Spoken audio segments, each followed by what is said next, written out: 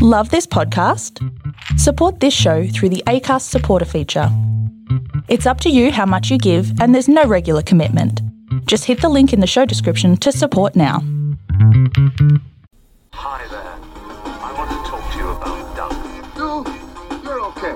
This one, real fucking ugly. Mookie, this is not Nam. This is bowling. There are rules. Hey, Walter, come on. Oh, you're from the neighborhood. Your neighbor? Well, that's not entirely true. I came to see you, but where are the paperweights? That's what I want to see now. It's just torture and murder. No platinum characters. Very, very realistic. I think it's what's next. Am I hallucinating here? Just what in the hell do you think you're doing? Learn about Cuba. Toast, my friends, to our health and cheer and happiness. Otto, let the ritual begin. Hello and welcome to the Cult Film Companion Podcast, the home of movies that are off, under, and ahead of the cinematic radar. My name is Chris. I am your host. Joined as ever by my co-host Andrew. Good evening. Good evening. How you doing today? Good. I'm well, thank you, my friend. Awesome. Yeah. And we are covering a doozy here on the Cult Film Companion Podcast. We are dipping our toes into two cult favorites. Bruce Campbell, of course, probably best known as for his role of Ash in the Evil Dead series, and writer-director Don Coscarelli, probably best known for this movie that we're covering, and also the Phantasm horror franchise. We are talking about 2002's Bubba Ho-Tep. Yeah. Which is interesting because it's one of the things that I found very interesting was Don Coscarelli's quote about when he was filling out applications to submit this movie to film festivals, you have to check a box for the genre. And yeah, I mean, this movie is a very dark comedy. There's elements of horror. It's a drama. This movie kind of has it all. It's Bubba, of course, refers to a redneck, good old boy, a southern kind of person, and Ho-Tep is a surname for an Egyptian pharaoh. And this movie is about Elvis, portrayed by Bruce Campbell, a man who thinks that he is JFK, performed by Ossie Davis. The other roles worth noting, this is very much kind of a three-man show. We got Elvis, JFK, the Mummy, portrayed by Bob Ivy, and the other name worth noting is, of course, Ella Joyce as the head nurse in this movie. Bubba Ho-Tep was written and directed by Don Coscarelli. It was adapted from the novella by Joe R. Lonsdale by the same name, which is contained in his book of short stories, The King is Dead, Tales of Elvis Post-Mortem, which, if you can track it down, is worth a read. It's a very interesting collection of stories about what would happen if Elvis hadn't died when he died. And So wait a minute. So there's more than one short story with this premise about Elvis being alive and doing his own thing? I haven't read it, but from the title, I'm guessing yes. So that's the title of the collection of short stories. Yes, The King is Dead, Tales of Elvis Post-Mortem. There is... Yeah, go ahead. There was talks when this movie became as popular as it did and it attained the level of cult status that it has, of doing a sequel or at least a continuation or maybe a prequel, maybe not necessarily with the Mummy. There is a joke about Elvis fighting vampires at the end of the movie. Well, and the sequel is Nosferatu, isn't it? That was the talks. Okay, but it never happened? It never happened. But there was a sequel, wasn't there? I think there's a comic book sequel. A comic book sequel. I think that there are this lore of Elvis fighting the undead, I think, has lived on. I tried to get my mitts on the short story that this is based on Bubba Ho-Tep, the short story. And I thought maybe I could get it ordered and delivered before we recorded. I could only find one copy for about $60 or $70. Yeah, it's that rare. It's Joe Lonsdale's kind of another cult, I would say, cult author. If you have the Blu-ray or DVD of the movie, which I do, there is Lonsdale reading like the first scene of the movie, word for word from the book, and just from that little taste and from the interviews with Coscarelli and with Bruce Campbell, this is very much a very faithful adaptation. Almost word for word, especially with the dialogue. Yeah. The only thing is there is a narrator in the short story. There's also a narrator, which we just watched in the deleted scene. Right. They had a narration. They had a third-party narrator for the movie, kind of an omnipotent voice, and they took it out because it was too much, and I think they were right in doing that. It's distracting because we already have the inner monologue of Elvis. That's right. And then to have another voiceover, like when we were watching the scene, it's almost like competing voiceovers or dueling, like they're having a conversation. It takes you out of... I think it would work well if this was the audiobook version of the story, but as far as the movie itself, with the visuals going on, and then to have two different voiceovers, it's too much. And I think I'm coming to learn that I prefer films without narration for the most part. The Blade Runner without narration, definitely. I don't need to be spoon-fed, stuff. I would rather have the silence and just watch what's going on and take it from there. The show don't tell. Yeah. Rule. I mean, because film is an audio-visual medium. Yes. But you gotta make sure that you're juggling the audio and the visual correctly. Yeah. And then you don't really need that extra expository, basically. Exactly. Which I think I like audiobooks. I like listening to performances of pieces with done just with audio-wise and having different voice actors portray different characters. But as far as an audio-visual medium, I'm with you that I don't need to be... Yeah. If I need to be spoon-fed something through that much narration, you might have picked the wrong medium to express yourself, Yeah. And there's a movie Charles Grodin did back in the 70s. It was kind of like a nifty whodunit thriller or something. I'm not quite sure. But I remember reading that they had they test screened it and then decided they were going to put in a narration, brought Charles Grodin back to do the narration, and then I think ultimately they decided to take out the narration. So it's like something Hollywood does on a regular basis. Yeah, it's going back to our own show, Dune, the David Lynch version. Oh, right. We've got this huge exposition dump at the beginning of the movie that I ranted about. Right. Let's not get into that. And then Blade, like you mentioned, Blade Runner there's got to be like half a dozen different cuts of the movie, right? Some of which have the voiceover narration. Well, and the thing with Bubba Ho-Tep is that there's so much of it that's inside the elderly home that's so atmospheric that a narration would distract from that, in my opinion, as well, too. I mean, I'd rather just watch them roaming around these halls and figuring stuff out. Yeah, and so let's talk some Bubba Ho-Tep. Just some of the technical notes. The cinematography was done by Adam Gennaro. It was edited by Scott J. Gill and Donald Milne. The music was done by Brian Tyler, who at the time was an up-and-coming composer and is now a pretty prominent name when it comes to tracking movies musically. And as mentioned, this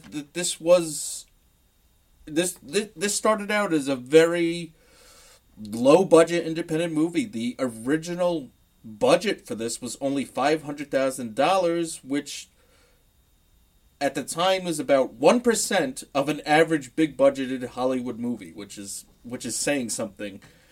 How much did it make? It grossed eventually over 1.5 million. Okay. And this movie is interesting because it established itself as a cult movie even before it had wide distribution, because there was only 32 prints of this movie made. This movie was shot on film. 32 prints were made, and it was circulated amongst film festivals and through various different... And gained a lot of word of mouth. All of a sudden, venues or festivals were ordering advanced copies of it, knowing that there were only limited amounts of prints. I think people kind of... I think a lot of the hook of the movie was they're like Bruce Campbell as Elvis. Yeah. Fighting a mummy. Which came into being because... is it Coscarelli? Am I saying that right? Coscarelli. Coscarelli had... Did you know about this, about the Sam Raimi call? I saw this interview on YouTube. Coscarelli got a call from Sam Raimi. He got a message that he had gotten a voicemail from someone saying that, or no, that's what it was. Someone impersonating Sam Raimi called him and said, "Would you like to join me for this screening of Close Encounters of the Third Kind?" And he thought that was interesting, so he talked to Sam Raimi about it. Sam Raimi was like, "I'm not doing that. I don't know who that was that called you." Right. But it started a conversation between the two of them, and Coscarelli.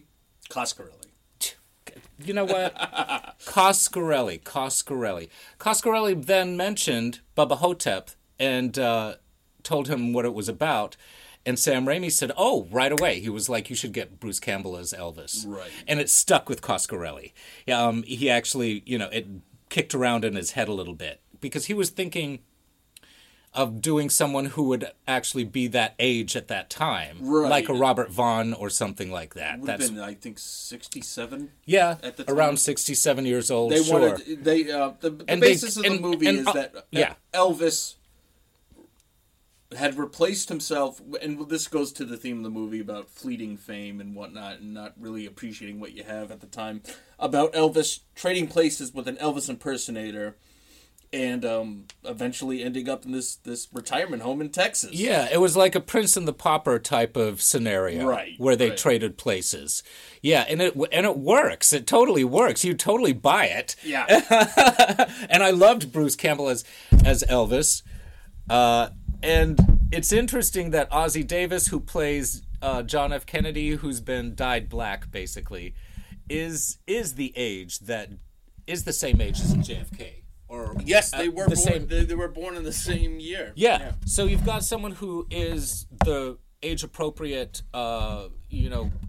actor for the character, and then you've got Bruce Campbell, who is playing much older and has all that prosthetic makeup and 2 hours. 2 hours of prosthetic makeup for every day, huh? Every day. Woo! He showed up 3 hours before anybody else showed up on set to get under all that prosthetics, and there was a bodysuit to give Elvis a gut. Mm-hmm. Yeah. So that's interesting that you've got the juxtaposition. You've got someone who is the same age as the character, and then someone who's playing older, and they're working together. They're the two buddies. They're the main peeps in our movie here, and for all intents and purposes, those are the two that we are focused on. It's basically a story about the two of them. It's a buddy flick, I mean, it's other stuff as well, but that's the heart of it, and the central, the central nucleus of it, basically. Because we have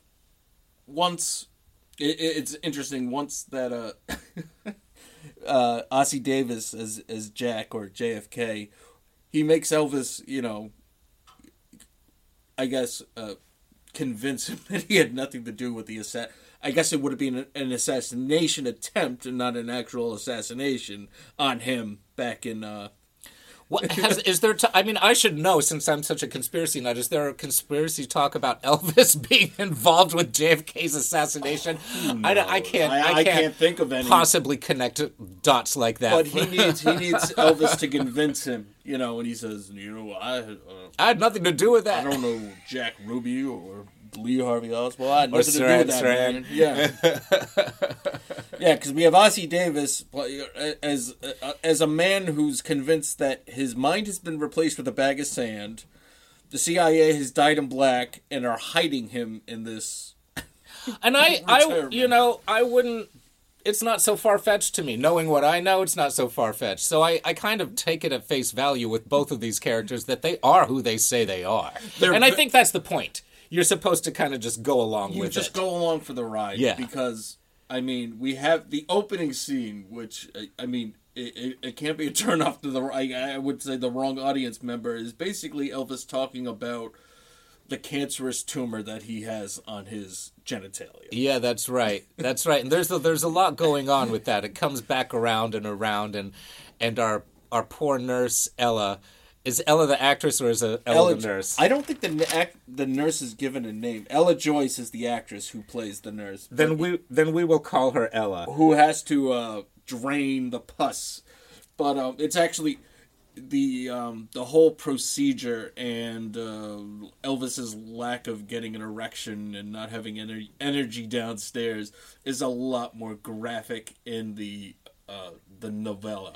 And I think when Bruce accepted the role, that was one of the first things he said was like, "You're not going to show it, are you? If you're going to show it, I don't want to do it." I think the story's actually funnier because he called up Coscarelli. He said, "Are you going to show it?" And he's like, "Show what?" He goes, the cancerous. Are you going to show? He goes, "No, it's not that kind of movie. You're not."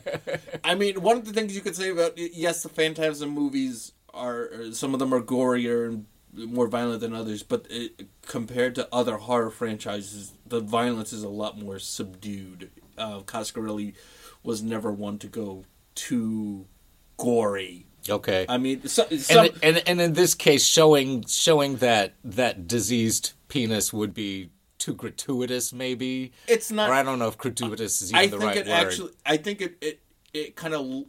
I mean, it's why one of those things that I think whatever you make up in your mind what it looks like is probably a lot worse than what if they actually designed it. Yeah. I think it actually works better by not seeing it. Because just like the description, because maybe for a female, you would be like, oh, it's just a cancer too. But as a male viewer watching it, like, I'm just imagining it, I'm like, no. That's enough to just imagine it. And we have enough scenes where it's talked about and she's actually touching it and then it does come to life. That is a big turning point for Elvis in the movie. And it's funny we were talking about female trouble and how John Waters had no problem showing basically a diseased penis in that. Yeah. I was riffing on that for a while.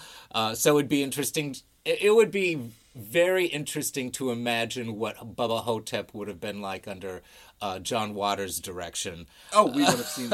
We would have seen everything. We would have seen everything. But that being said, just I think that the description is enough. And like I said, if you really want to get into it, it's a lot more graphic in the novella. Okay. The description, and the description of the tumor and releasing the pus and all that kind of stuff. So what's the metaphor here? Like, I mean, I think it's we don't need fleeting. I think it's kind of the metaphor of the fleeting youth. Yeah, and once we get old, I mean, I'm only in my 50s, but still I feel it. And it's like stuff starts going. It starts going by the wayside, and your health starts, you don't bounce back with your health as much as you do. There's some very interesting talk about this, about how the king of rock and roll, this man that made all the ladies swoon, is no longer seen. I think he's like no longer seen as a sexually viable threat, or like there's a talk about and that was the big thing with Elvis was his hip gyrations for the 1950s was was part of his success, was part of the Right. was part of the scandalous success of Elvis, quote unquote. Yeah. You know, in the 50s. Wasn't it they don't shoot below his Right. waist? Right. Like when he was on TV shows and stuff. Yeah. Don't shoot below his waist. Yeah. Those rating hips are too much for the American public. Can't take Yeah. it. Well, And I mean, now we have poor Elvis who he can't even barely get out of bed. He's limping around on a walker. that's right, and certainly can't use his equipment anymore. Yeah. Yeah. So and that's one of the things that So to take that away, to take the sexuality away from Elvis, that's basically what's going on here. Right. And he's very vocal about it, at least in his narration reveries, narrative reveries, and that is something that's another central point for this movie. Is like he's not sexual anymore. we have Yet. Elvis and JFK both throughout the course of this movie reflecting back on their Youth. And it's a good time to mention. Sorry, I keep interrupting. It's a good time to mention that there has been talk about this. This is it's definitely one of the few movies about the elderly, and it might be one of the only horror movies set in an elderly home. I would say yes, until it came to light, I think last year, and if I'd known you were going to bring this up, I would have done a little bit more research. George Romero actually made a horror movie about a retirement home. Did he? And it was about the horrors of getting old and the elderly. What's it called? Do you know? I want to say it's called I think it's called Amusement Park or something. Wow. Once we're done with that's enough information to run with on Google at least. I think it was made. If you're familiar with George Romero, it remained unreleased until I believe last year. It was kind of like an unearthed Romero movie. I think he was contracted to make one thing and he did another kind of thing. Love it. And so it remained unreleased. But I don't think it's a full length movie. I want to say it's just a little over an hour. But yeah. Okay.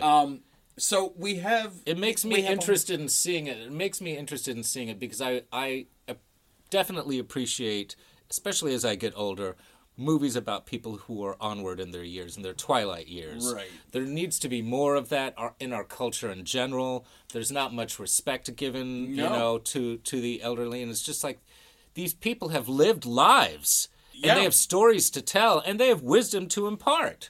Right. And they're so widely ignored. It's kind of, we put them in this retirement home. One of the most telling scenes is the daughter of Elvis's roommate comes to pick up her father dies at the beginning of the movie. Yep. That's right. And she's just kind of cleaning out his stuff, and this man earned a Purple Heart probably in World War II. She dumps that thing in the wastebasket. And it's just telling because Elvis is like. It's kind of jokey. He's like, well, can I have that box of chocolates? And that Purple Heart, he was pretty proud of that Purple Heart.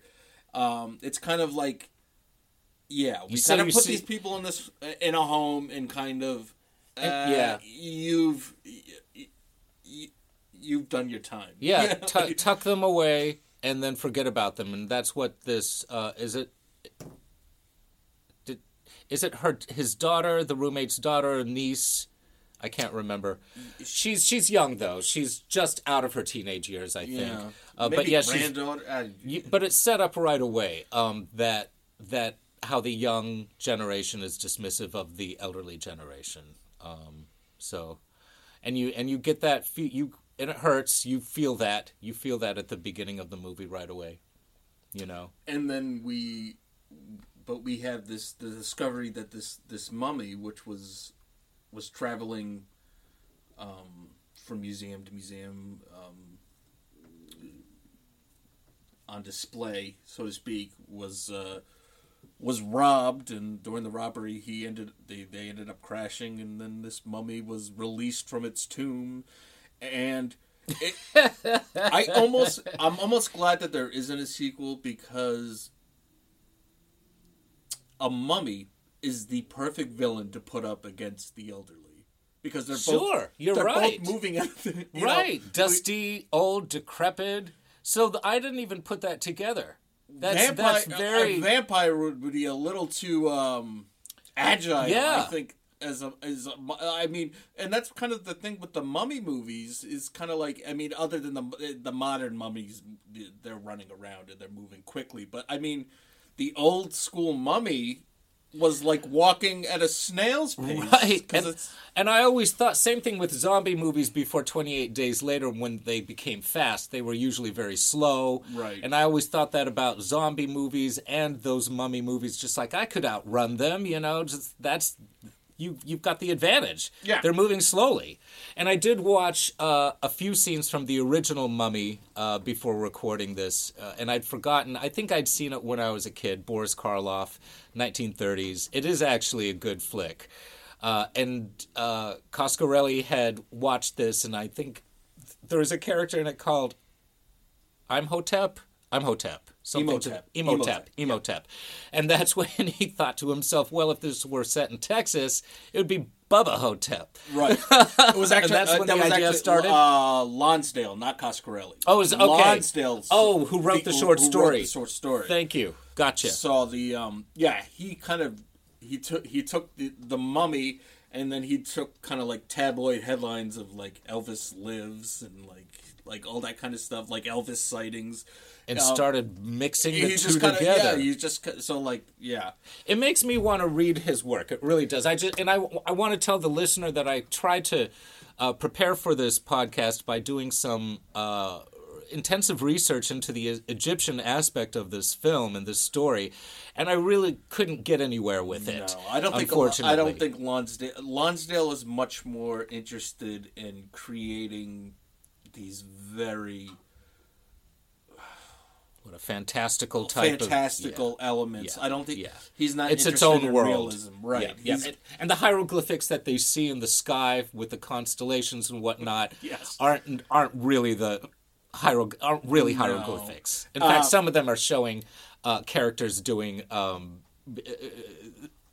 certain things, sexual things or whatnot, Right. Coscarelli actually talked about choosing the hieroglyphics to reflect more, not the actual translation from Egyptian to reality, but more like a stick figure charade. Just kind of like a reference to the characters. Okay. Or some of the scenes. I mean, one of the insults that the Mummy says, he speaks hieroglyphics. And when I say that, I mean like he talks and then hieroglyphics come out of his mouth onto the street. I love it. It's like something like kiss the anus of Anubis's dog or something. Like. Well, and this is what the Mummy does. The Mummy sucks the souls out, and this is important, sucks the souls out of your anal orifice, basically, before he kills you.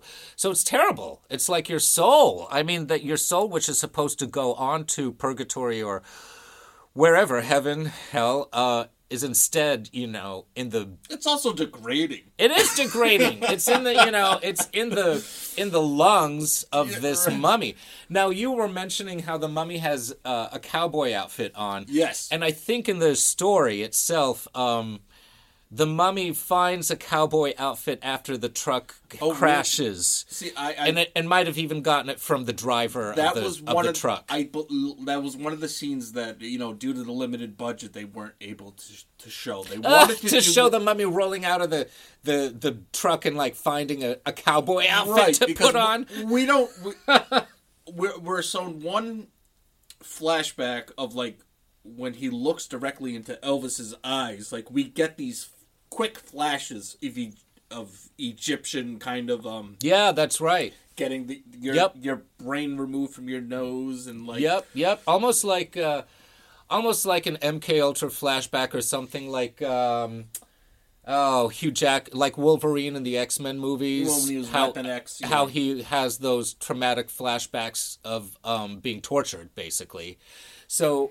Well, he wasn't tortured. Basically, he is. They put an adamantium into his body because he's the only one that could survive the metal skeletal. Right. Yeah, but I mean that's torture. It is. It's painful. It's a very traumatic experience. Well, depending on the X-Men movie, and we'll quickly get off of X-Men, right. But he either asked for this operation to be done or was tricked into it. Anyway, that's X-Men lore that gets complicated. But Elvis he has visions, and he sees things when this mummy looks directly into his eyes. Right. Yeah, because we're not given any context to why the mummy is wearing snakeskin boots and has a vest and a cowboy hat. 10-gallon cowboy hat. Just because it looks visually very interesting. And it's worth noting that K&B Effects, which are the go-to effects company for practical effects now in Hollywood, especially in the horror genre, did design this mummy costume basically for free. It was basically Coscarelli was able to come up with the money for the materials that were necessary to create the mummy. Basically a full body suit. I mean, it was basically a full body suit. Mm-hmm. You don't really see any human anything. No, underneath it all. And basically, there's no CGI done with them. Is there CGI being done with the mummy at all? No, it's all just like it's camera very, angles very and lighting. Yeah, very very practical. Bodysuit. There's Bob Ivy, who portrays Bubba Ho-Tep, wore the full body costume. Bubba Ho-Tep is the name of the mummy, by the way. Yeah. Yeah, go ahead. And he wears the mummy costume. He had contacts in. Wow. Everything was very. I mean, I don't think they really had the money for CGI. I don't think so either. Very. Because everything with the cockroaches is the puppetry. Cockroach and the big no CGI. Beetles. No. Yeah. No. It sticks out like a sore thumb because you could tell that it's it's rubber. It's a hilarious. big rubber beetle flying around the room. But and it's hilarious. This is the tightrope that they walk between horror and comedy throughout the whole thing. Right. It's hilarious, but scary too. Scaramouche type of scary. I think that if it was a more serious movie, they probably would have tried to go for something more realistic, more threatening. Because I mean, this goofy thing. But Elvis skewers that beetle and torches it. like a like roasting marshmallows over a bonfire. His confrontation with that beetle is great physical comedy. It's wonderful. The beetle's hiding in his bedpan. He's looking around. He can't find it. He ends up like tossing it into a little personal heater that he has down by his bedside. It's just, I mean, it's just works so well because it's a horror comedy. Yeah, I mean. And then underneath the horror comedy, you've got this wonderful budding friendship between Elvis and JFK. Yeah, it's just it's such a fun movie. Oh, it's a wonder. It's and I've said this about other movies that we've watched, but it did affect me similarly as Repo Man in terms of being a very special little flick. You know, something that you would show to someone that you trust. You don't want to show it to the wrong person who won't like it. No, because like I said, that's why I said about the opening scene. Like, if you don't know, like, it could easily be a turnoff. Be like, I don't want to hear Elvis talk about a cancerous tumor on his penis. Like, you could be like, no, there's more to it. He's gonna fight a mummy. There's a guy who thinks he's JFK. It's just like, I mean, there's so much more going on with the movie. But for a movie shot for $500,000 for 30 days, actually in Downey, California. Mm-hmm. Which is outside of L.A., the majority of it, they found, Coscarelli found an abandoned veterans hospital. Mm-hmm. And they basically... To do the interiors. Yeah. And I could tell that the interiors were definitely a different location than the exteriors of the retirement home. Sure. Yeah. And then they kind of shot around L.A. For the park scene. It's one of the parks outside of L.A. And then for the bridge scene. The movie is actually set in Mud Creek, Texas, which is an actual location, but filmed in and what's filmed in L.A. Filmed in L.A. Or the burbs of L.A. Yeah. And what's the name of the retirement home? It's called Shady Rest. I think. I think something. Shady Rest, which And, tickles me. So, yeah, we have Elvis and JFK who are given this last hurrah, like their last curtain call. Mm-hmm. They're kind of rejuvenated in their quest to rid the retirement home of this mummy. Of this soul-sucking mummy. Soul-sucking mummy. I mean, really, these people who are dying in this home are going to have their souls sucked into this evil entity, you know. And so that's a big act of, you know, that's a big act of what's the word I'm looking for? They're doing a major act for humanity. By heroes. Saving souls. They're going to be saving souls by killing this mummy. They're basically including rescuing their own souls. Becoming the heroes that they used to be in their youth. Elvis was it. Yes. I love it. Elvis was a hero to people. JFK was a hero to people. That's right. And now here they are in their 60s or 70s. Forgotten. Or, not necessarily forgotten, but dismissed because no one's going to believe that they are who they say they are. Right.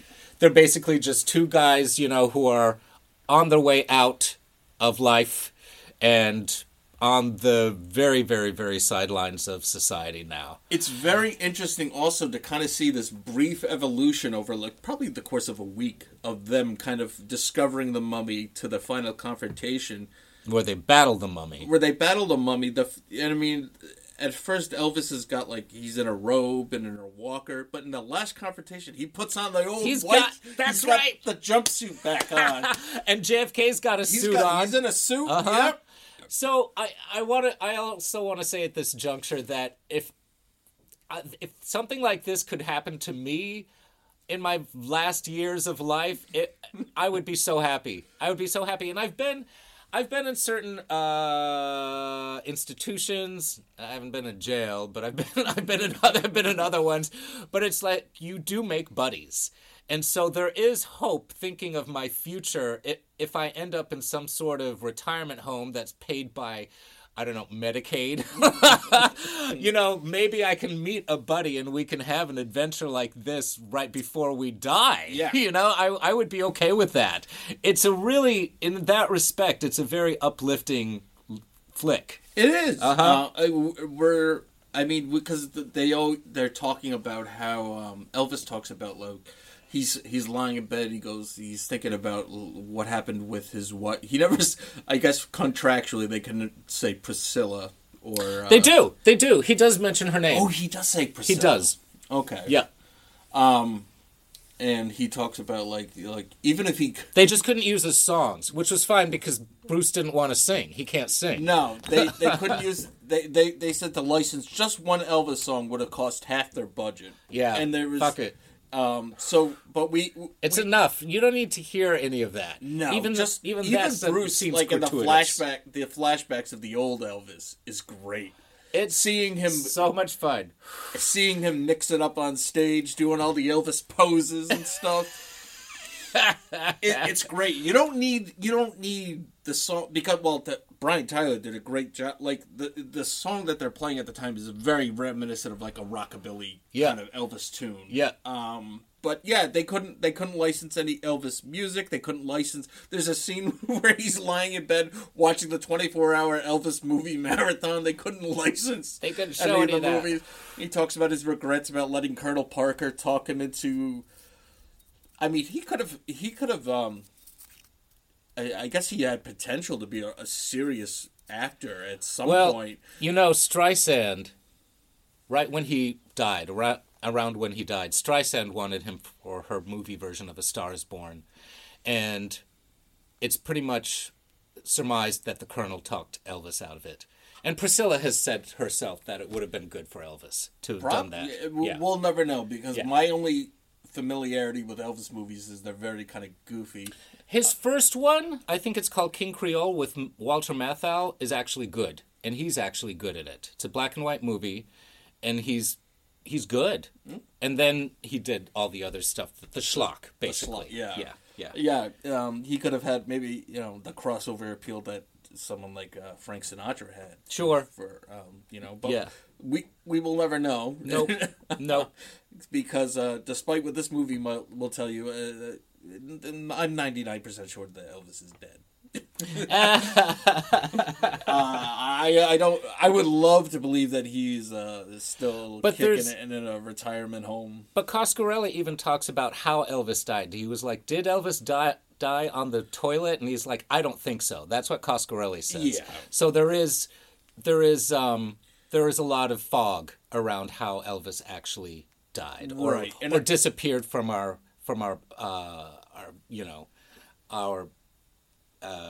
world. It's one of those From things culture. like you don't want to let go. You have you have the diehard fans that still go to Graceland. Sure. Have you been there? No. Yeah, I've been to Graceland. I've toured it. Yeah. Is he really buried in Graceland? I think so. Yeah. I think. I don't like that. I know. That's kind of tacky. I think when I did the tour, actually, his mother still lived in the house, and I think we saw her. She came out of a door and left during the tour. Oh, wow. And we were all talking like, I think that's Elvis's mother. Because she still lived there. Why not? Yeah. I think it would be more dignified to put if he was in a cemetery surrounded by people instead of yeah, I know, alone. It's just kind of it's kind of lonely. But that again goes to this movie's themes of being alone. We have these characters that Elvis has a roommate, but Ossie Davis, Jack, he's got a single suite at this retirement home with pictures of Oswald and Jack Ruby on his wall. There's like a mini diagram display of Dallas, Texas, of the building and for heaven's sakes, the assassination scene. Yeah, he's got like a diorama display there. Oh heavens! All right. But yeah, these are very lonely characters, and they connect, and they kind of have something that connects them, and then they genuinely become friends, and then warriors together. Yeah. Mm-hmm. It's awesome. Yeah. It's exciting to see. It is exciting. You get like it's almost like an 80s action movie. You got them synchronizing watches. Yep. But then you get the joke. They're like, it was like, we'll meet up at 2:45 a.m. And then like Jack is like, well, the rate we move, let's start moving at 2:30. Which is it's just great. I mean, you get them both gearing up for battle. Elvis with his walker and JFK with his wheelchair. Yeah. Going to battle with this mummy. It's priceless. Yeah, it really is. It's great, and yeah, you kind of miss this. I miss this in modern horror movies. The reliance on CGI. I mean, we've got it's all practical here. Mm-hmm. And this was made in the early 2000s. Right, they could have easily. Well, the budget forbade them from doing that, but forgivingly so. So we've got a real explosion, the trailer park scene. There's a flashback of him losing the contract, was done in one take. And the contract's in the trailer that blows up, and I saw... You see this trailer actually blow up. This is no hilarious. CGI. It's hilarious. They actually blew up a trailer. Well, and I read in the trivia on IMDb, they were like, that was done in one take. I'm like, well, how else could you have done it? Right? They got better do it in one take. Yeah. You got no... You can't afford to do it twice. Genuine explosion, and then when they set Bubba Ho-Tep on fire, you really got a man set on fire here. Bob Ivy... Was a stuntman. But one with not a typical stuntman in that he didn't have the the ego perhaps that a lot of stuntmen have, and he loved doing something that was of this ilk, where he got to play a mummy, in this context. He loved the story, so he was a stuntman, but basically approached it as a character actor. Right. Yeah. The only person that I can think of similarly that did something like that was Kane Hodder, who portrayed Jason Voorhees in the Friday the 13th. I think he's portrayed the character the most. Basically, is kind of a fan favorite as the best portrayal of Jason Voorhees. Okay. Because he approached Jason as a character actor. He added little nuances with the movement. Because very similar to Bob Ivy, Jason Voorhees never talks. Bubba Ho-Tep, I think, only talks in Egyptian hieroglyphics. So you have to kind of really... it's physical acting. It's all physical acting that you've got to do. That's right. I mean, someone like Robert Englund that portrayed Freddy Krueger. Freddy Krueger's got a lot of personality. He's got quips. He's got one-liners. He's got threatening dialogue. Yep. So you need an actor. You get more personality coming across when you're portraying someone like the Mummy or a mummy who's all wrapped up, in gauze. I mean, we don't get that here. We basically have a skeleton kind of. And in cowboy boots. And very effective, too. Just, once again, the physicality of it. He moves very slowly, but very threateningly and menacingly. The looks that he gives are slow. His head turns very slowly. It's all done very effectively. And they did something... You'll notice that in all the scenes with the weird things are happening with the lights and the electricity going. Yeah. Like, the lights are going on and off. Yep. And they added that scene with Ella... seeing the electricity going off in one of the cabins. They added that in post-production, by the way. Yeah. Just to kind of give a little bit more of a threat of the mummy's presence. It's interesting to see. I mean, they're not young. They're younger than Elvis and Jack, but we have the administrator of the home and the nurse having a conversation about the lights going wacky and the shit, right. And they're very dismissive of it. Whereas the people that actually live here are being you screwed around with, effed with, yeah. And then we've got the two guys who take the corpses of the dead elderly basically out, right. And they're very flippant. Well, one of them actually says do you ever wonder about these guys and their stories and what they have to tell? And the other guy's like, who cares? Yeah, he's like, no. Yeah. They're kind of, it's weird. They're kind of like the goofy comic relief. Mm-hmm. Because a lot of the other comedies kind of they're kind of like over the top. There's a slapstick scene where one of them goes over the railing with the dead body, flips up in the air. Yeah, they could be Abbott and Costello. Right, yeah. Or the two of the Three Stooges or something. Yeah. But everything else is played very seriously. It's played very deadpan, which makes it funny. Mm-hmm. We have Ossie Davis taking Bruce Campbell into the bathroom. For some reason, Bubba Ho-Tep has written on the bathroom walls. It's just bizarre that he's written in hieroglyphics, basically that he's coming for the souls of the people in this home. And I can only imagine that everyone else that goes to use this bathroom are just kind of Egyptian hieroglyphics, okay, whatever. It's not what you usually see written on a bathroom stall. Not in Texas, I would imagine. So they play the role so seriously that it just makes you want to spend time with these characters. Absolutely, and Ossie Davis, I mean, there's definitely an honesty with what's going on with him, and you pretty much buy it 100%. You buy it 100%. He looks dignified. You just look at him and you're like, this is a dignified man. That's right. That's right. This is a man I will respect. And Elvis, on the other hand, is he's still got the big mutton chop sideburns and his big glasses, so you're just kind of like, okay. Bruce Campbell is wonderful in this. It's inspired, his performance. It really is. You can tell he's in it 300%. Loving what apparently he was in character all the time, off camera, all day long. He actually character.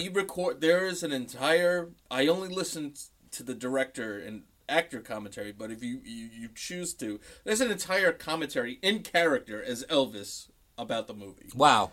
So there you have it. Yeah. It just makes. What more do you want from an actor?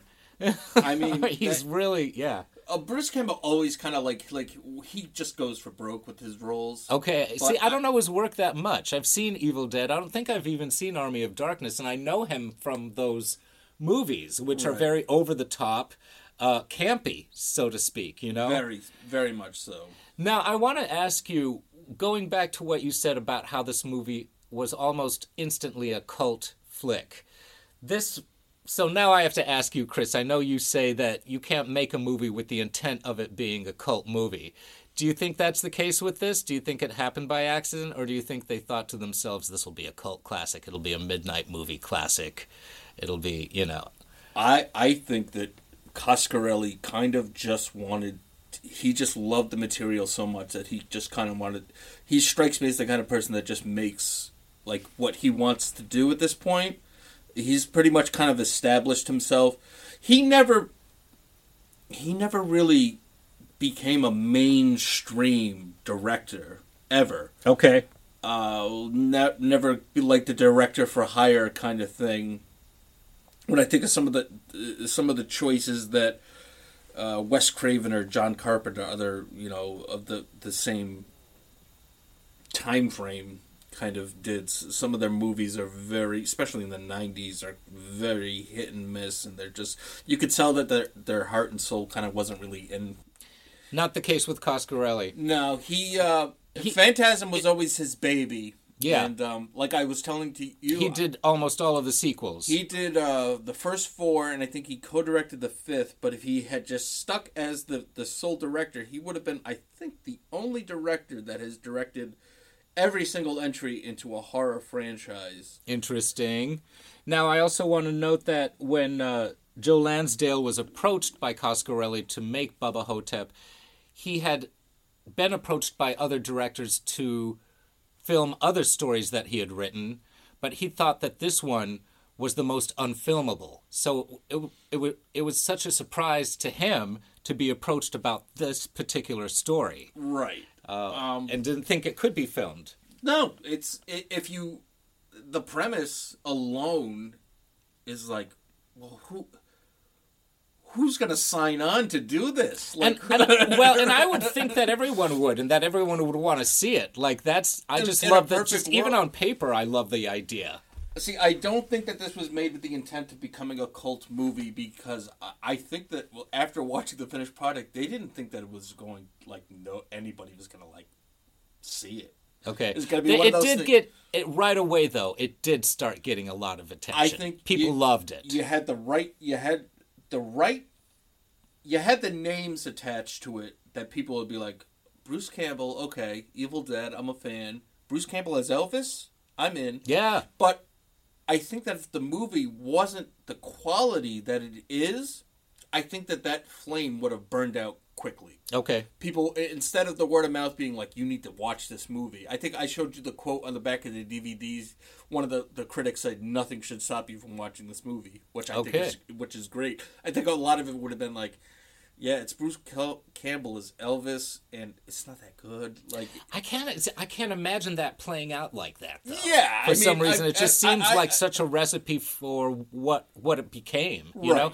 And it's funny, I'd never ever heard of this movie, you know. And it's not like I know every single movie in the world, but I definitely have been a film buff most of my life. Right. So it surprised me that I had no idea. And when I saw the trailer, when you showed me the trailer, I thought, oh yeah, I'm definitely in. I remember. This came into the video store when I was working at a video store, and this was back. You know, you would get.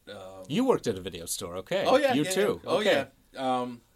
Got to watch a lot of free movies. Right, I know. That's kind of how it goes with people like you and me. And you know, of course, Tarantino started out that way, too. Oh, yeah.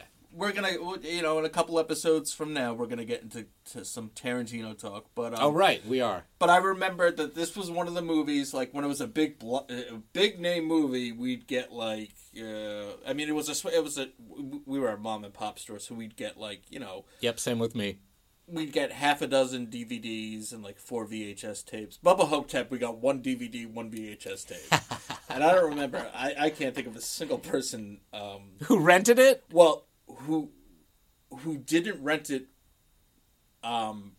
not based on my recommendation to rent this movie. Okay. It wasn't something that, okay. You know... And we had that at our store too, staff picks. The wall, the new releases... And it would be one of those movies that, you know, the new releases, like I said, it was a small hole in the wall place. So, like, Friday, Saturday night, like, the new releases got picked quickly, you know.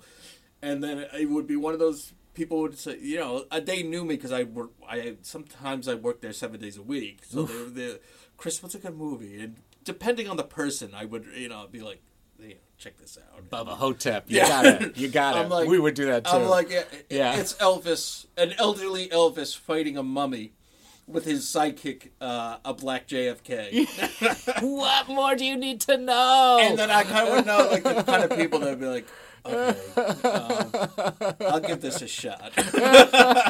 But this was a movie that, you know, like, I would show my friends and recommend to my friends because, like, we'd have similar taste in, like, bizarre movies, or, like, we loved the Evil Dead movies, so we'd watch anything.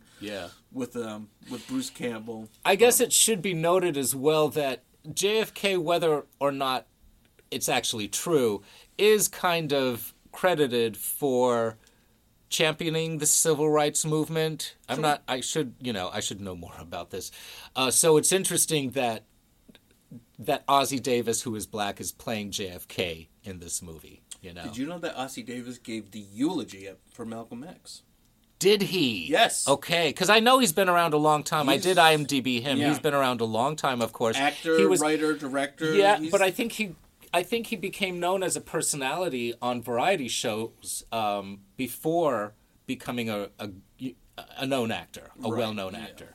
But I didn't know that about a eulogy for Malcolm X, that he had done that. And they were talking, they were like, okay, Bruce Campbell was kind of like, it's very interesting. Both Bruce Campbell and Ossie Davis, both of their agents, like, said no to the script. Even before. Once again, just like with Repo Man and Harry Dean Stanton, right? His agent was like, no.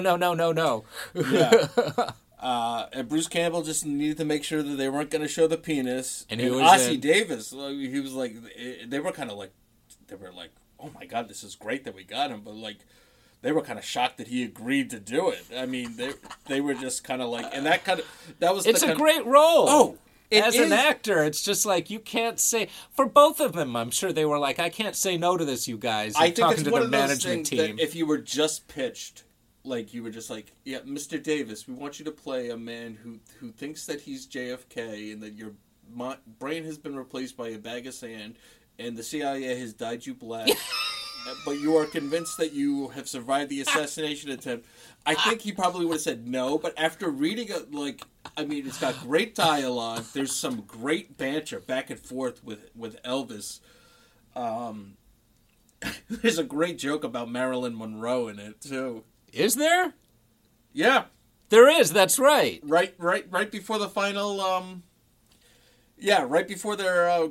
To fight Bubba Ho-Tep, he's just like, Jack, I just gotta know about Marilyn Monroe. And apparently I can't remember what the response was. Oh, come on, I gotta remember, because I can't remember either. I don't know, but it's great, and it was actually imposed by Ossie Davis. No way! So if you're listening to this, go back and rewatch the movie again, and that little quip was all Mr. Davis. This... In both Bruce Campbell and Coscarelli kind of talk about how a movie like this, it's all hands on deck. It's kind of like if you're going to do a movie like this, you're committed. Oh yeah, like 100%. Yeah, you have to be. You have to be. Otherwise the viewer, the audience won't buy it. I mean It is true that the camera doesn't lie, and it can, but movies, where am I going with this? Like, with this film, if you weren't in it 100% or 150% or more, it's just not going to fly. You have to believe this reality that they're living in. Right, yeah. And if the characters really believe, it's like what they say about comedy in general. You can't play it for laughs. You've really got to believe what you're doing. You've got to almost play it straight, right? And the comedy comes out of that. It's situational. It's circumstantial. And that's what this movie has. You have Bruce Campbell. I mean, both Bruce Campbell and Ossie Davis in behind-the-scene interviews said that, okay, I'm going to play this. I'm going to play Elvis. Yeah. As if I was Elvis. Yeah. And I'm going to play this character as if I'm going to believe that I'm JFK because this character believes that he is JFK. That's right, because the ending, you've got to be rooting for them as those people, basically, right. Because you're in it with them, you know? Right, yeah. So if you're in it with them, you're buying that they are saying that they are who they say they are, and that they're going to battle this mummy. And they're not going out without a fight. That's right. Yeah. And it ups the ante completely. Yeah. Because you're right on board there with them. You're going into battle against this. And the battle itself is totally laughable. Oh, it really is. With their walkers and their wheelchairs. And Elvis uses the wheelchair that JFK used after JFK has saved his soul. He falls asleep. He falls asleep in the wheelchair and is attacked by the mummy. Elvis attacks the mummy with the walker, and the mummy is just like, "Nah, I'm not having this," and like pins Elvis against the tree with his own walker, and then you have Elvis in the final, hops onto the wheelchair, the electronic wheelchair, and it's just like mows him over, mows them, and then they both like roll down that hill, down to that swamp or whatever, that body of water. Right. It's hilarious. You see them both rolling. The mummy and Elvis rolling down this hill together. Which is just an absurd statement that you never think you'd get to say. But, this movie is basically just like so absurd, but it takes itself serious enough that you buy into it. And the characterizations, once again, especially with our two leads, is so developed that the absurdity has weight to it because of it. Yeah, it's I could see that it's being a hard sell, like probably Lansdale. And I don't think it's a hard sell personally for some reason, but it wasn't it? Sure. Yeah. I mean, neither of us work for big. You go into. MGM eventually picked up the movie, but if you go into like Universal Studios and be like, I got this great idea for a movie. We're gonna have Elvis, who's not dead. He's They're like, wait, an elderly Elvis? No. You could do a Elvis versus a mummy. That's fine, but you got to do young Elvis, like back in back in his youth. No. No. Yeah. No. Like, that's why... I guess this is why I'm not sitting behind a desk at a movie studio making zillions of dollars, because I would greenlight something like this in a heartbeat. Too. But like I said, I think that an easy sell would have been young Elvis versus a mummy. Oh, yeah, we'll greenlight something like that. No, you gotta have elderly Elvis. You gotta have, like, everything... Elderly, forgotten Elvis. Yeah. No one's coming to see this Elvis. Nope.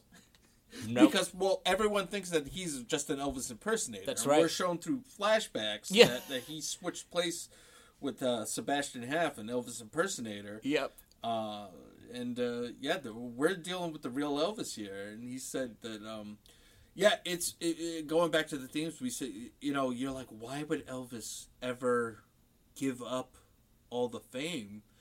And it talks about that, like, the real Elvis really had he had the passion for the music, and he had lost it. Like, his life had become so grandiose, so under a microscope. Like, he's got a spotlight and a microscope on top of him. Everything. He had no privacy anymore. No, and there's plenty of talk that Elvis was being heavily surveilled by the CIA, so there is that aspect as well. And I'm sure that can be very oppressive, So that was probably part of his, the subtext. The subtext is that he wanted to get away from the fame, basically, and from all the responsibility. He wanted to go back to being a normal person, having barbecues in a trailer park. Yeah, he's hanging out with buddies. But but then we get the scene where the real Elvis, who is reinvigorated. So we have Elvis playing an Elvis impersonator, And you see that last performance before he breaks his hip. Yeah, falls off the stage. Yeah, but he's full of he's like, I got that vigor back, that life back in me. And then like he said that there was a tragic trailer park accident that blew up this contract where they could switch places, and that the person that took his place had the same love of drugs that apparently Elvis had, and that's what led to the overdose. Oh, so it worked out. Oh, wow, interesting. Okay. Also, it should be noted, this is just a very minor footnote, but Elvis starred with Anne Margaret in Viva Las Vegas, one of the biggest hits that movie-wise that Elvis had for both of them, actually. And Anne Margaret, I don't know if you know, fell off a stage, I think, around 1969 and severely hurt herself and screwed up her face. She had to have some major plastic surgery done to look okay in front of a camera again, or in front of audiences again.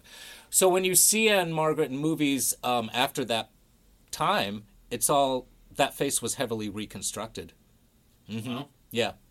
So I don't know if the author knew that, if Lansdale knew that when he was writing Bubba Ho-Tep, and instead of made Anne Margaret's experience Elvis's experience. I don't know. Maybe. Just speaking of Lonsdale, and the only character, very interesting, the only character that didn't make it from the original novella into the movie was a trans character. Yeah, John Dillinger, post-sex change operation John Dillinger. I actually think that might have been a little too much for this movie. Not if you just had it, as an incidental character. Maybe instead of the Lone Ranger dying, we had the sex change John Dillinger. Oh, right, because we've got the Lone Ranger too. That's true. We do. Yeah, no, the meals in this retirement home are a gas to watch all these characters eating together. And it makes me. Because what the opening scene, he's like, I wonder what they're making for lunch today. But given the nature of the food that they make, do I care? Yeah. It's like, ugh. Yep. Yeah, it's kind of like you need that little spark. It's kind of like you need that spark in life, and you could see that these people don't have that spark anymore. Well, they make it for themselves, as humans will do, So once again, when I've never been in a retirement home, but in other situations when you're kind of like shacked up together all day long. Even when you're making a movie, it's kind of similar. Yeah. You're shacked up together all day long. You really, you create bonds, and you learn to appreciate each other's personalities, and the personalities can be very lively. Right. Yeah. So I went to parochial school for the first half of my education. So Did you? 30. We're talking 30 people tops in a classroom. Wow. So, you get that kind of close bond, and you have those eccentric personalities. You have the people that kind of, but then when I went to public school, there's, so many more people. Yeah. Know. But what did you find? Did you find the bonds to be stronger when you were in parochial school with your classmates or in your public school? Can you compare? That could be a whole different podcast. Okay, so it's safe to say very different bonds. Very different bonds, because in the case of a smaller class size, it's the bonds sometimes have to be forced. In public school, you can kind of choose your bonds. Okay. That's what I'll say. Okay. But the point that I was going to make is that this movie is kind of a prime example of, you always have that, what did they say? They say one bad apple spoil the bunch. You always have that one asshole. Oh, yeah. And we have that asshole, and this old lady goes around. Yeah, go ahead. Basically her character, she has one line, but they establish her character entirely through her actions. We're given. It's funny because they're like, well, it's a horror movie, so you have to have that opening kill. You have to have the first victim. You have this old lady who you see her walking slowly down the hall, comes across this other woman who's in an iron lung, takes her glasses. Yeah. Steals her glasses off her face. Steals her glasses off of her face. There's a deleted scene where she's stealing more shit from somebody else's room. Yeah. She likes the thrill of it. She likes the frame. She likes this picture frame. Just the frame. She takes out someone's picture of her grandson, rips it up to pieces, and throws it in the trash. Crumples it up, yeah. But we're giving her this comeuppance when this beetle comes and terrorizes her, and then she battles. Yes, you have an old lady battling a beetle, a big ass beetle that looks like a cockroach, kind of. And she calls it a cockroach. Somehow she managed to make it 3 syllables and put the word caca in. Yeah, but she managed to. But she eventually gets she gets her comeuppance, and Bubba Ho-Tep gets her. Yeah, but it's an unfortunate comeuppance. No one really deserves to have their soul sucked out of them through their orifice, and then kept from going wherever it needs to go after death. Well, what? This you're lady like had rolling. This lady. You're had like. this lady. Oh, come on! She's a little klepto. Big deal. No one deserves to have that. But still, she took someone's. She doesn't need glasses. She took this poor woman's who can't move in an iron lungs glasses. But these are inanimate objects. That thing took her soul. I don't care. I mean, maybe if you're an ex-murderer, but it's like your soul is supposed to learn from this lifetime and go on with that, to the next thing with that experience. And then, theoretically, you either go to heaven or hell, or if you get reincarnated, you work that out. I mean, there's no chance for her to be working out her karma. Ladies and gentlemen, once again, here on the Cult Film Companion Podcast, we are speculating on the psychology of fictional characters in these bizarre movies that we watch. Okay, fair enough. She probably does not deserve to have her soul sucked out of her ass, but she had something coming to her. Something. Yeah. I mean, it's a good setup within the framework of the movie. You see it, you're like, oh boy. Yeah. You better watch out. I want something bad to happen to this lady. Maybe, But, so this movie, it made its name on the film festival scene. And that's kind of eventually got snapped up by MGM. And so they released it. MGM did end up releasing it. It's, MGM's on the if you look there, you can see my DVD right there. You'll see the lion right there. Did it have a release in theaters? Did MGM release it in theaters? Yes. Outside of the festival circuit? Yeah, it started circulating in the festival circuit in 2002, and then 2003. It started kind of propping up, probably, and not, I would say this is really an art house film, but it probably kind of, in some larger markets, probably kind of started to percolate. Yeah, okay. Have a run. Get some screenings here and there. Okay. Okay. But this movie was never intended to be seen in an IMAX theater or anything like that. Right. If you saw I would go see it, but Well, then you see all those prosthetics up close. I always notice people's pores in their faces and their complexions when I'm seeing an IMAX movie. High def is a little too much. Yeah. You literally get to see the warts and all of some people, but you get something like this shot on film. You could tell it's shot on film. There's just a richness to it. Love it. Love things shot on film. Different. Coscarelli was very. He's old school, so he used different stocks for different film speeds for different scenes. And cool. It's just it's just. And a lot of dark lighting for the interiors when they're roaming the halls. Right. That took some knowledge. And I think that there's just kind of the thing that they were talking about. When you have such a limited budget, it makes you a little bit more creative. Yeah. You can only spruce up you only have so much money for production design. So you got to figure, okay, well, we really want, Elvis's room is very sparse. Mm-hmm. So that's very easy. So we could put a little bit more money. we don't spend very much time in Jack's room, but like the time that we do, we're like, Jesus Christ, like this is what JFK, you know, a black JFK would have. He's got. It's immaculate, first of all. It looks like it belongs in the Oval. It looks like it belongs in the White House. It does. Yeah. It kind of looks like, this would be like the Kennedy bedroom kind of thing. Yeah. They're just very specific choices, and just it's special. It's one of those movies. You could tell that it's very special. Because the people that get it, you know, and that's kind of like it's a common theme here on the show. It's like one of those movies that you're just like the people that know, they know, and the people that don't know, like eventually the word gets out to them, and they're like, "Geez, you know, this is something to check out. This is something you could truly say you'll never see a movie like this. I mean, where else are you going to see anything like this? You know, I mean, I'm racking my brain, but of course I'm not going to think of anything. Yeah.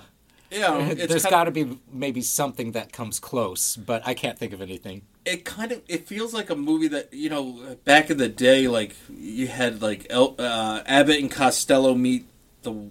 Meet the Mummy. I think they have an Abbott Costello meets the Mummy. Yeah, Meet Frankenstein. It's like, this is just like, you take two things from, like, these very different...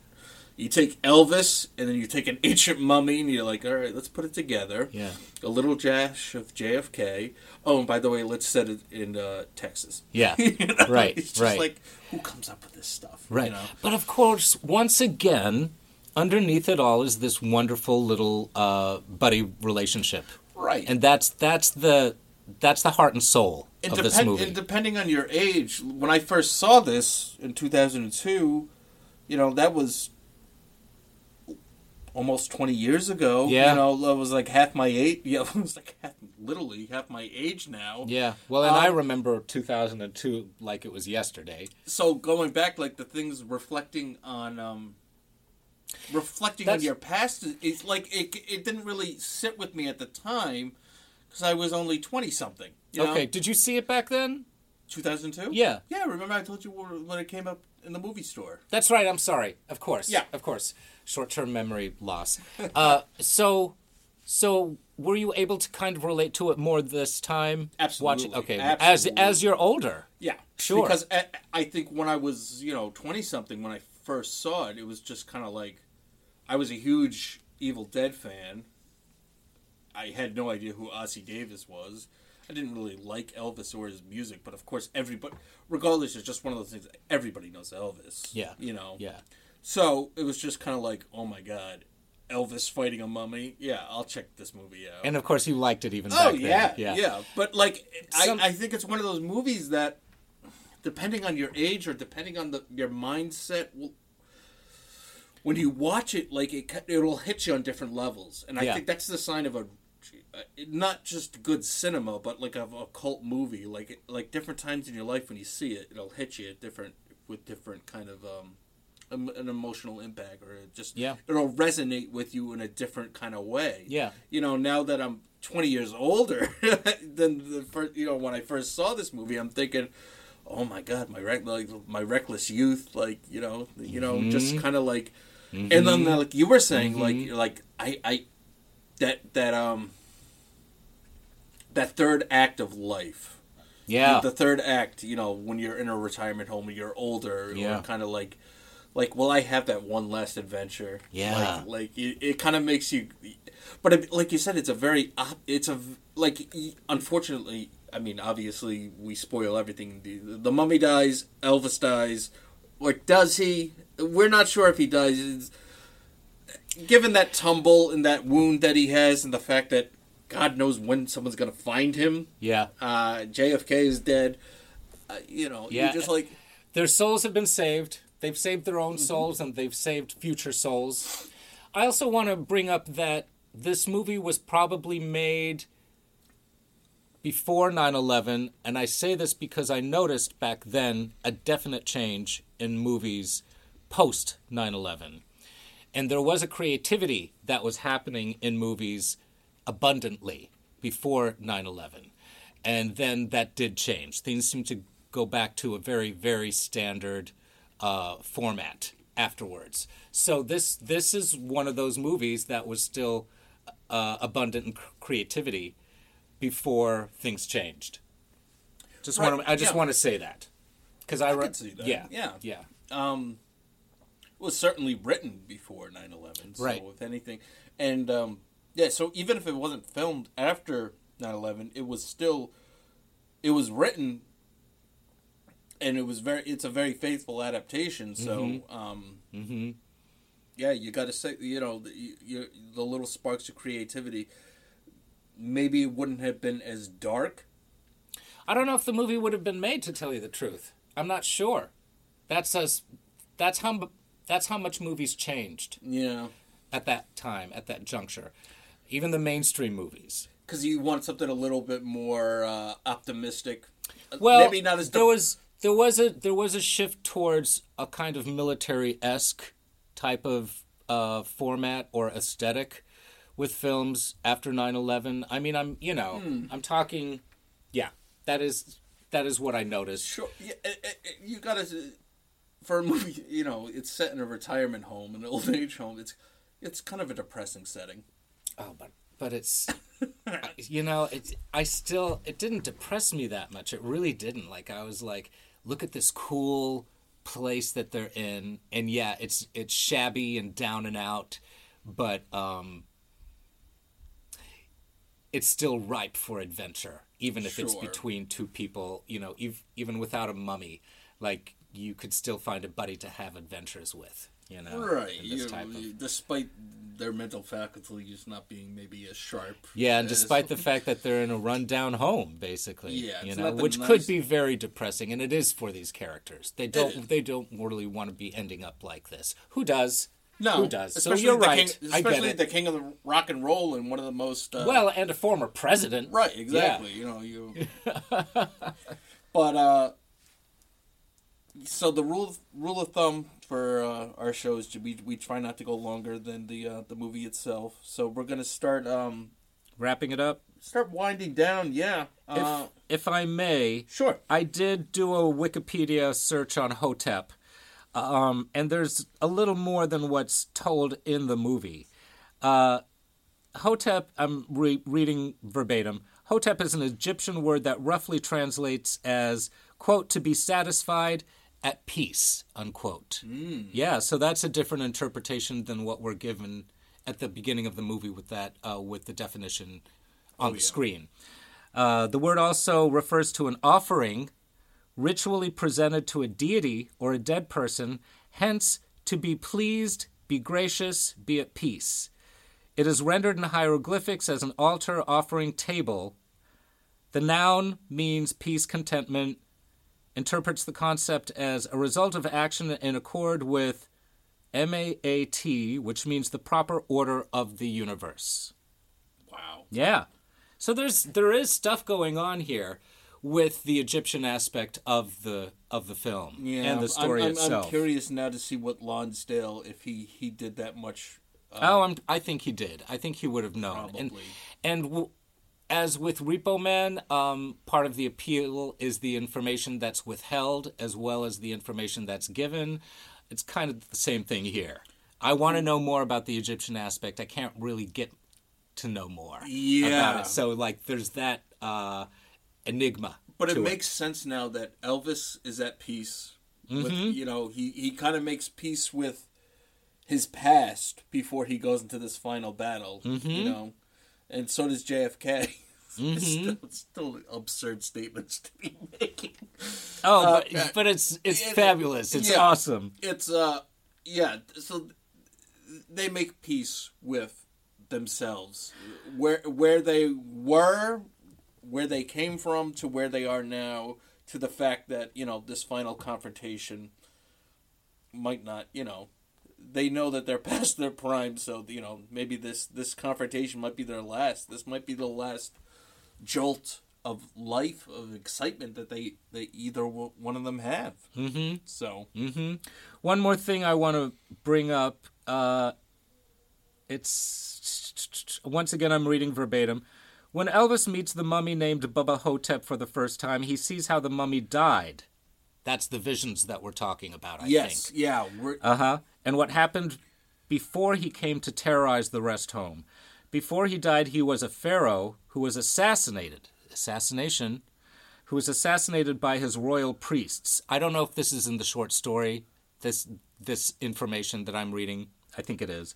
We don't know why they killed him, but we see him being seduced by two women, and then later a priest jams a hook through his nose while he's alive and awake and removes his brain, which is what they did, which is when they mummification, right. Mm-hmm. The mummy is an evil soul-sucking fiend, but you still feel bad about the way he died. Okay, that's it. Yeah, and we get the Coscarelli talked about how, for one day they kind of hired a bunch of extras and got some whatever Egyptian artifacts they could have and to pull it off. Yeah, but you're given a very, it's like they're literally flash, just like scenes that like you get a quick scene images. Just really rapid fire kind of things. Yeah, like it's a hallucination. It's hallucinatory. It is, yeah. So, just a very interesting kind of like aspect, and given the budget, they had to make some very creative choices. And well, it goes back to what David Lynch was saying and what we've talked about and what even you and Phyllis have talked about, that David Lynch himself says he works better under constraints because he's forced to make decisions that are around those constraints, and Sure. it stimulates the imagination. So, yeah, and I'll just speak briefly about Coscarelli and the movie system. I think I mentioned this to you before we started recording. So, Phantasm was a big independent hit in 1979, and Universal kind of wanted a piece of this action, so they gave him a big budget for Phantasm 2, but they insisted on recasting the lead because they wanted some name value there. So he kind of butted heads with them about that. He's just much more of an independent kind of film guy, kind of like David Lynch. Well, in that interview with Coscarelli, he was talking about. I think he was writing the screenplay or a treatment for Bubba Ho-Tep, and he was doing it, I think, in Texas. Maybe he lives there. I'm not sure, but he was saying basically that when it's exciting to write a treatment or to write a screenplay outside of Hollywood because it kind of inspires the rebel in you. You're sitting at your typewriter and you're just like, ha, finance this, motherfuckers, type of thing.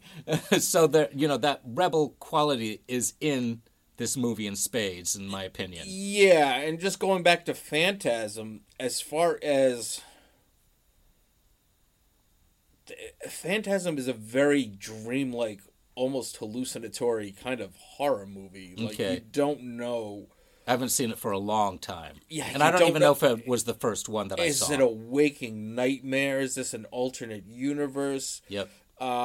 It's not as straightforward as something like Halloween, which is just a bunch of, or Friday the 13th, or even... Which are reality-based. Very reality-based, kind of straightforward. You got a killer, he's going to chop you up. There's a lot more going on with Phantasm. It's a lot more just... That floating ball that goes around. It's a lot more heady, I'll say. There's a lot more kind of like... There's a lot to chew on.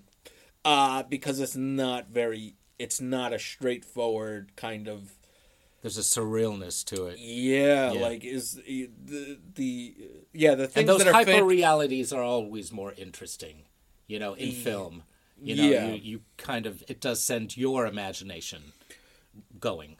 And it is a horror movie, but like the body counts aren't up there with the other kind of franchises. Okay. It's a lot more about the adventure of it, really. It is. Even if it's a scary adventure. It's more about like even one of the movies is kind of basically like a road movie. It's kind of like these characters. I don't. If we'll probably get to Phantasm at some point, but Don Coscarelli just a kind of an underrated director. Sure, I would say kind of better.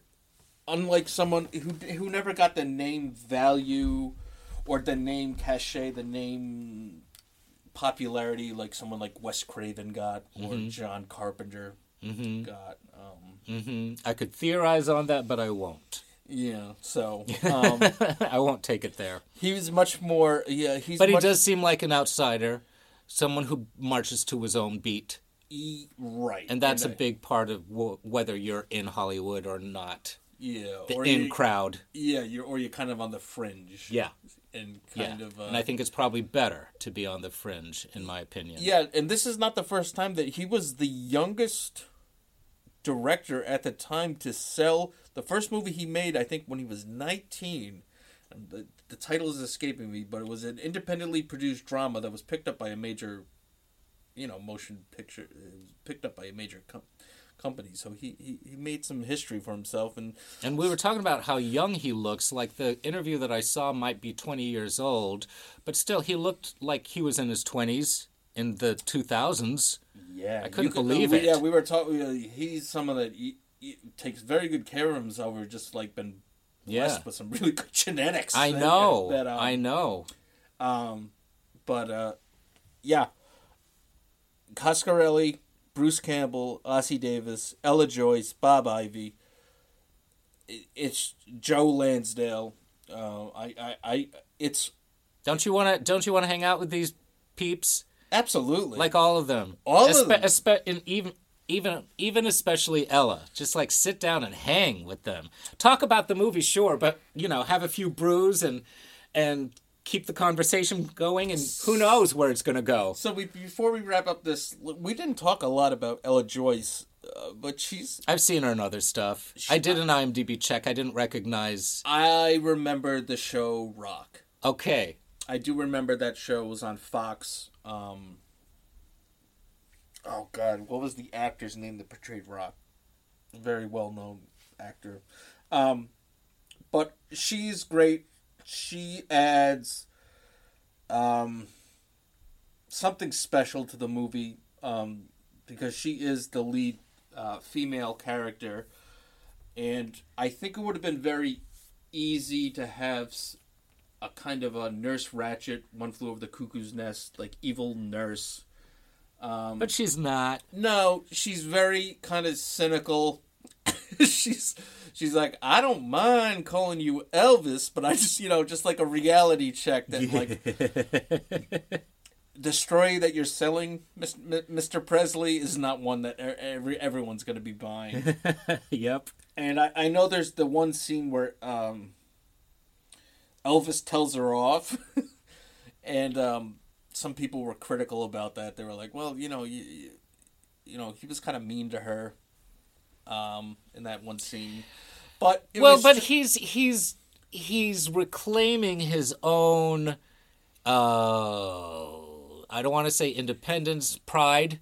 He's reclaiming his own pride when he retaliates on her, and it's done in such a even though he's threatening her, it's so non-threatening. Yeah, he's threatening to attack her with his walker. Yeah, but I think it's just that he's not. He was years of her treating him like a baby, like a child. Yeah, and he's like enough. I was the king. I was the king of rock and roll. Yeah, I am a man. Yeah, back off, lady. Back off, lady. So. Just an overall great movie, and I'm glad that I was one of the movies when I put it on the list for the show. I was like, is Andrew gonna like this? Oh, come on! You should know me better by now. I should have known better. I should have just gone with my gut instinct and be like, of course he's gonna like something like this. Yeah, I mean, it's got something. I do nix movies. I know. For the listener, I know that Chris has to find another host to do Caligula with, so I won't do it. but with something like Bubba Ho-Tep, bring it on. Okay. Yeah. So that being said, we are gearing up. We are part of the Blind Knowledge Collective, Google Blind Knowledge. Check out their other shows on their website.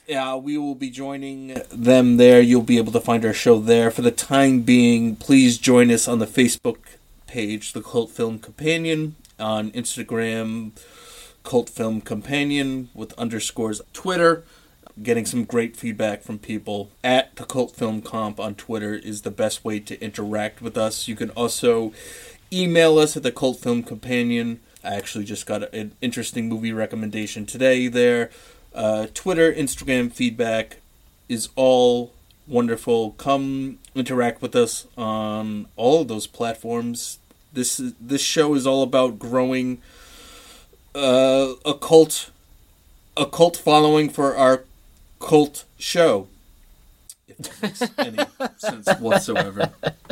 But thank you so much for joining us, and remember to keep it cult. Watch cult movies. Spread the love of these films that don't get enough appreciation, especially something like Bubba Ho-Tep. Yeah. Good night.